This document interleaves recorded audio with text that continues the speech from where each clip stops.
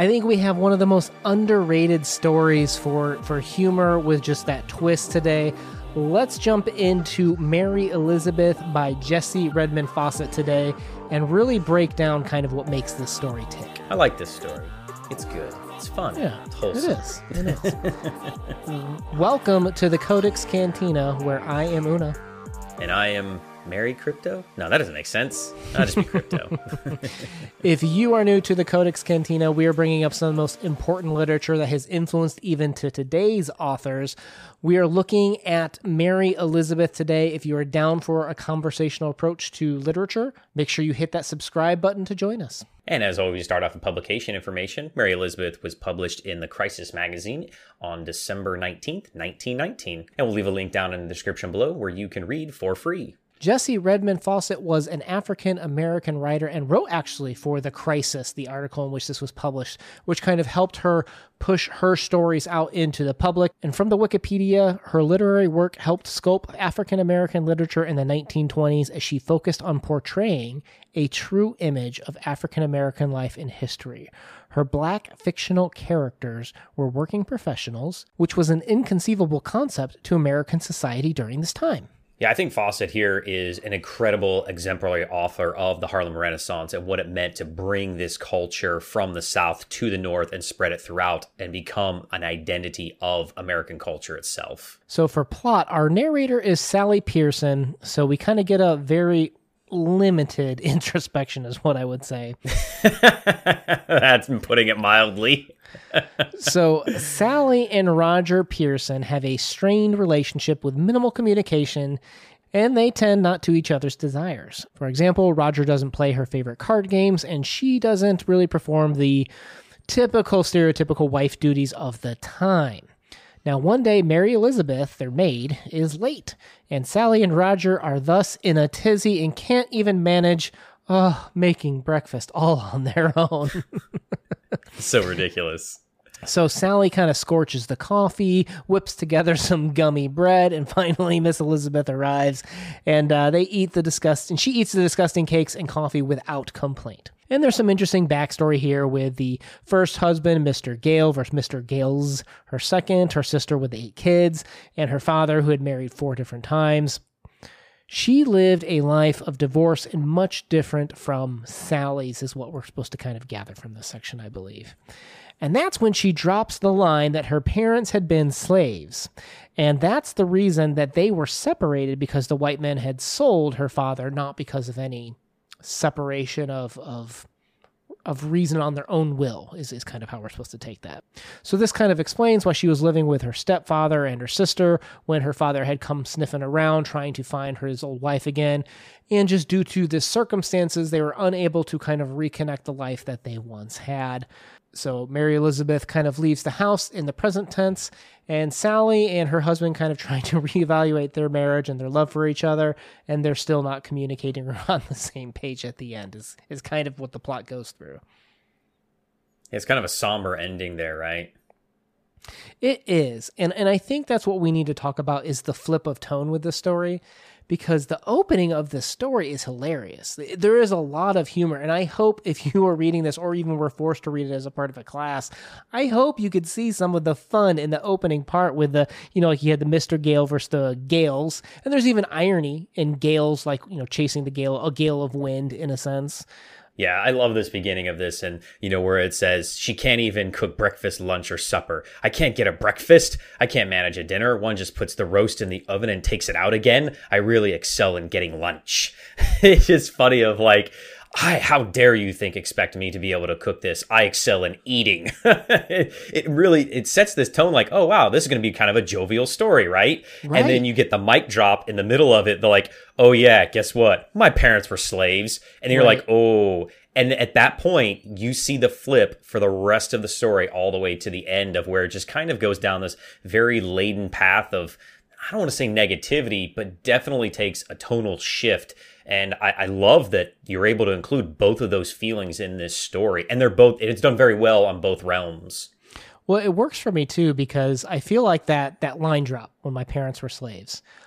up until that point, being a moment of comedy, if you follow genre theory, usually comedies start out zany, which this was zany, right? People are late waking up and, oh, how can I cook breakfast? And it's actually even funny, they're late waking up, right? But then she's literally just following Mary Elizabeth around room to room. She's telling this long story, and it's just like, look, honey, if you're late, you need to be doing something else. It's just really humorous the way it's all kind of zany in the beginning, right? But we're kind of almost, as an audience member, trying to pass judgment of, well, why is Mary Elizabeth so different, right? Is this a story of how Sally and Roger, they're almost dysfunctional with not even being able to cook, and the husband blames her for not sending him out hungry to work. But they're almost together in a sense. And then we have the foil with Mary Elizabeth, where she's been married a couple times, her father had been married 4 times. We're kind of asking the question of like, well, what's going on with Mary Elizabeth, and why are there multiple, marriages? And I think some people may even start kind of passing judgment on these characters of like, well, are they lazy? Is that why they're not cooking? Is something wrong with this person? Is that why they've been remarried 4 times? Is there a reason why this, Mary Elizabeth has been married a couple times? Are we going to discover that? We're passing judgment onto these characters in the beginning, thinking that it's their decisions, right? Or something might, have forced them down that path. And then that line drop happens, and that's when you realize, oh, that first, divorce from her parents wasn't their choice, right? That's when we're starting to come back into the slavery era. Yeah, so I think in the beginning of setup of kind of portraying these people as lazy in this comical sense of like, you don't like them, and I think that's on purpose, and then you get the line drop, and it kind of shifts your tone with the tonal shift of the story itself. And it really starts to set up this theme of, well, why is that? And I think that goes into kind of this idea of their age, and you don't realize how old these people kind of are. And you're like, oh, now I kind of get it of why they feel this way. Well, and it dates them too, right? Because if I have my timeline correct, Mary Elizabeth was born and then her father was traded, which means slavery was still active.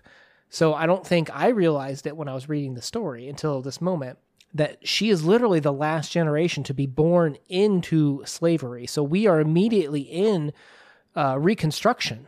And now I feel like, okay, well, Fauset's really changing the picture now because, in the slavery era, the slaves didn't have much power, right? In terms of who they could marry, what religion. And there's even quotes in this part where they're talking about how their slave owners would force religion upon them. Well, they can't do that because they're religious because of the slave owners.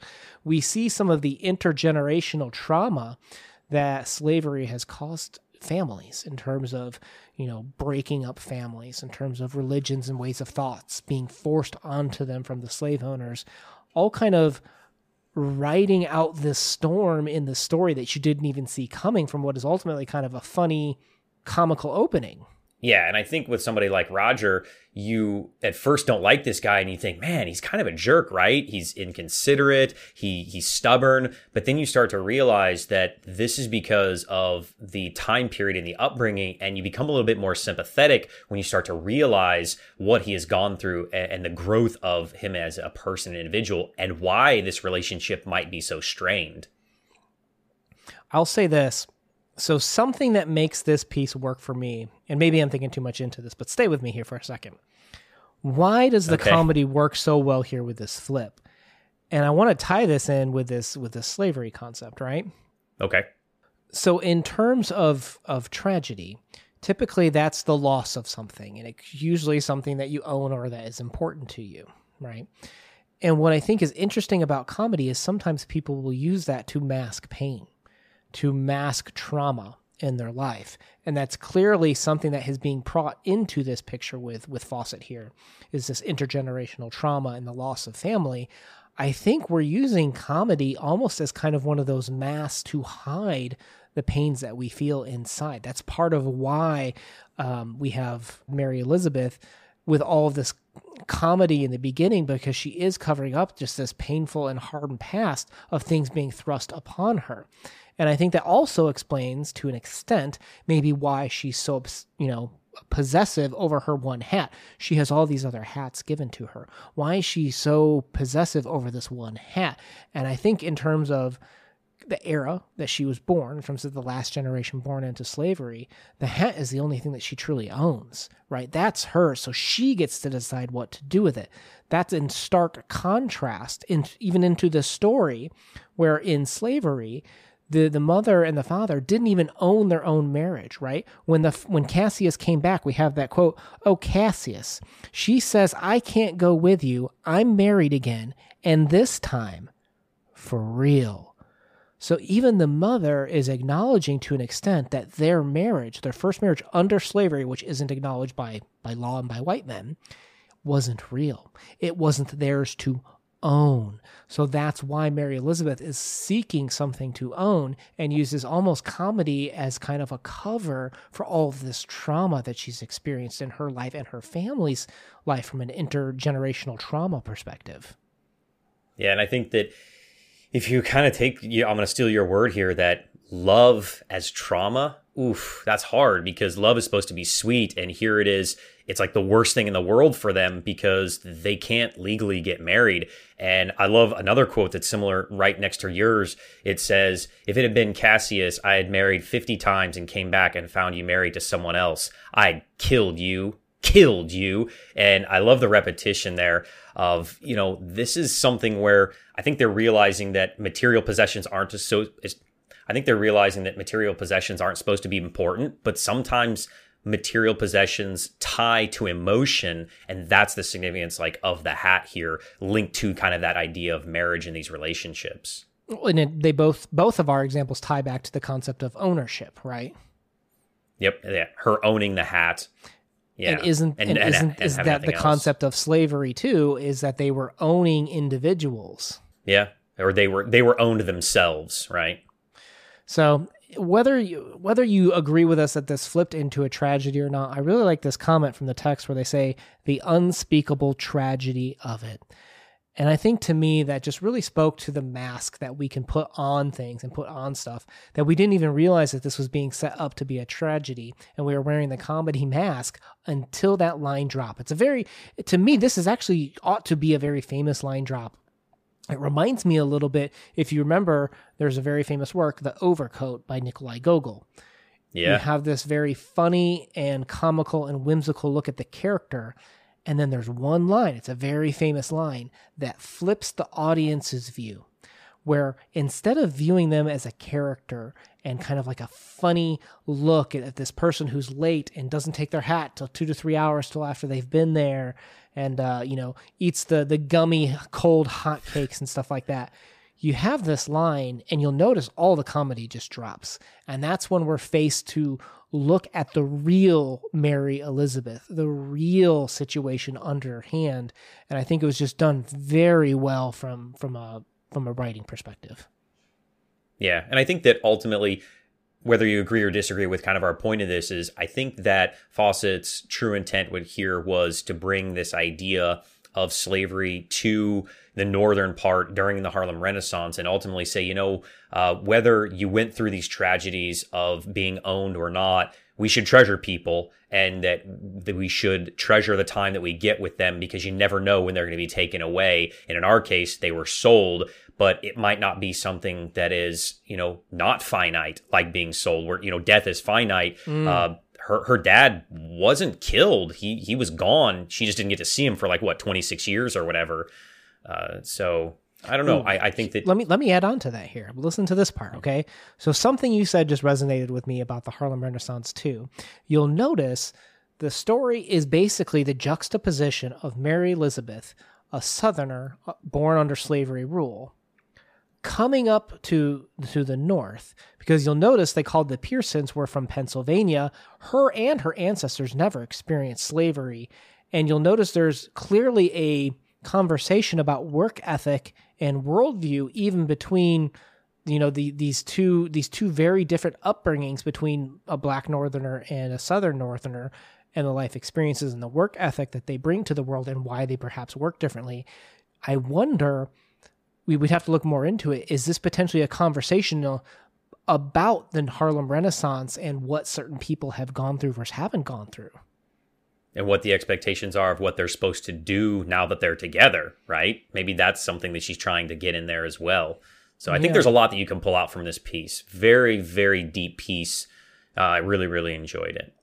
Probably a pretty underrated author, if you ask me, particularly for short stories, at least. So we'll leave a Fauset playlist down below if you want to check out more talks of ours as we, dive more into her and some of her, compatriots' works at the time. Crypto, let's move into our subjective ratings. And guys, if you share or like this video or comment down below, it helps us out. What are you going to rate this one? I'm going to give this one just one solid rating, kind of like I normally do. And I'm going to say that this is a 7.5. I really, really enjoyed the story. I think it's solid. It's not perfect. I have a few issues with it. It made me laugh, so I'm always going to, be on the positive side with it. Not perfect. Few problems, here or there. I would like to see a little bit more fleshed out characters, and I think that she could have gone somewhere a little better maybe at the end with the story to nail home her point. Because again, we were kind of wishy-washy of what was she trying to get out of this, or what was she trying to convey to maybe a white audience, during the Harlem Renaissance. Because I don't know, obviously I'm not living during that time period, but I think that we might be the ideal audience for this piece. So 7.5, good story. I think that definitely underappreciated and something that you should check out. I don't know. I might even disagree with that last statement, where I might even say I'm not sure she wrote this for the white audience. This clearly has their influence on it, right? But some of this conversation about the northern blacks versus the southern blacks, and maybe what kind of came out of it, I think is rather interesting. And maybe, like you said, it's out of our cultural worldview and experience, I guess, in a sense. Right? This did come out in 1919 on December 19th. Definitely out of our experience, right? Right. Lots of 19s, right? So I just think I probably had a little bit more fun with it. I thought it was definitely very interesting. I'll give it an 8.5. I would love to see this one maybe studied and assigned more in schools. I think it's a good discussion piece. Definitely. I think maybe I need to read it another time, and maybe my enjoyment would go up, and I give it an 8 or 8.5 if I read it again and we had a little bit more discussion about it. It's definitely one that I think is approachable, rereadable, and can improve with each read pass through. Right. Well, all right, guys, if you've enjoyed today's conversation, we would love it if you would subscribe to join us on this literature discussion. We post videos every Monday and Thursday. I would love to hear your comments down below. What did you guys think of this story? Is this something that resonated with you? Una out. Peace.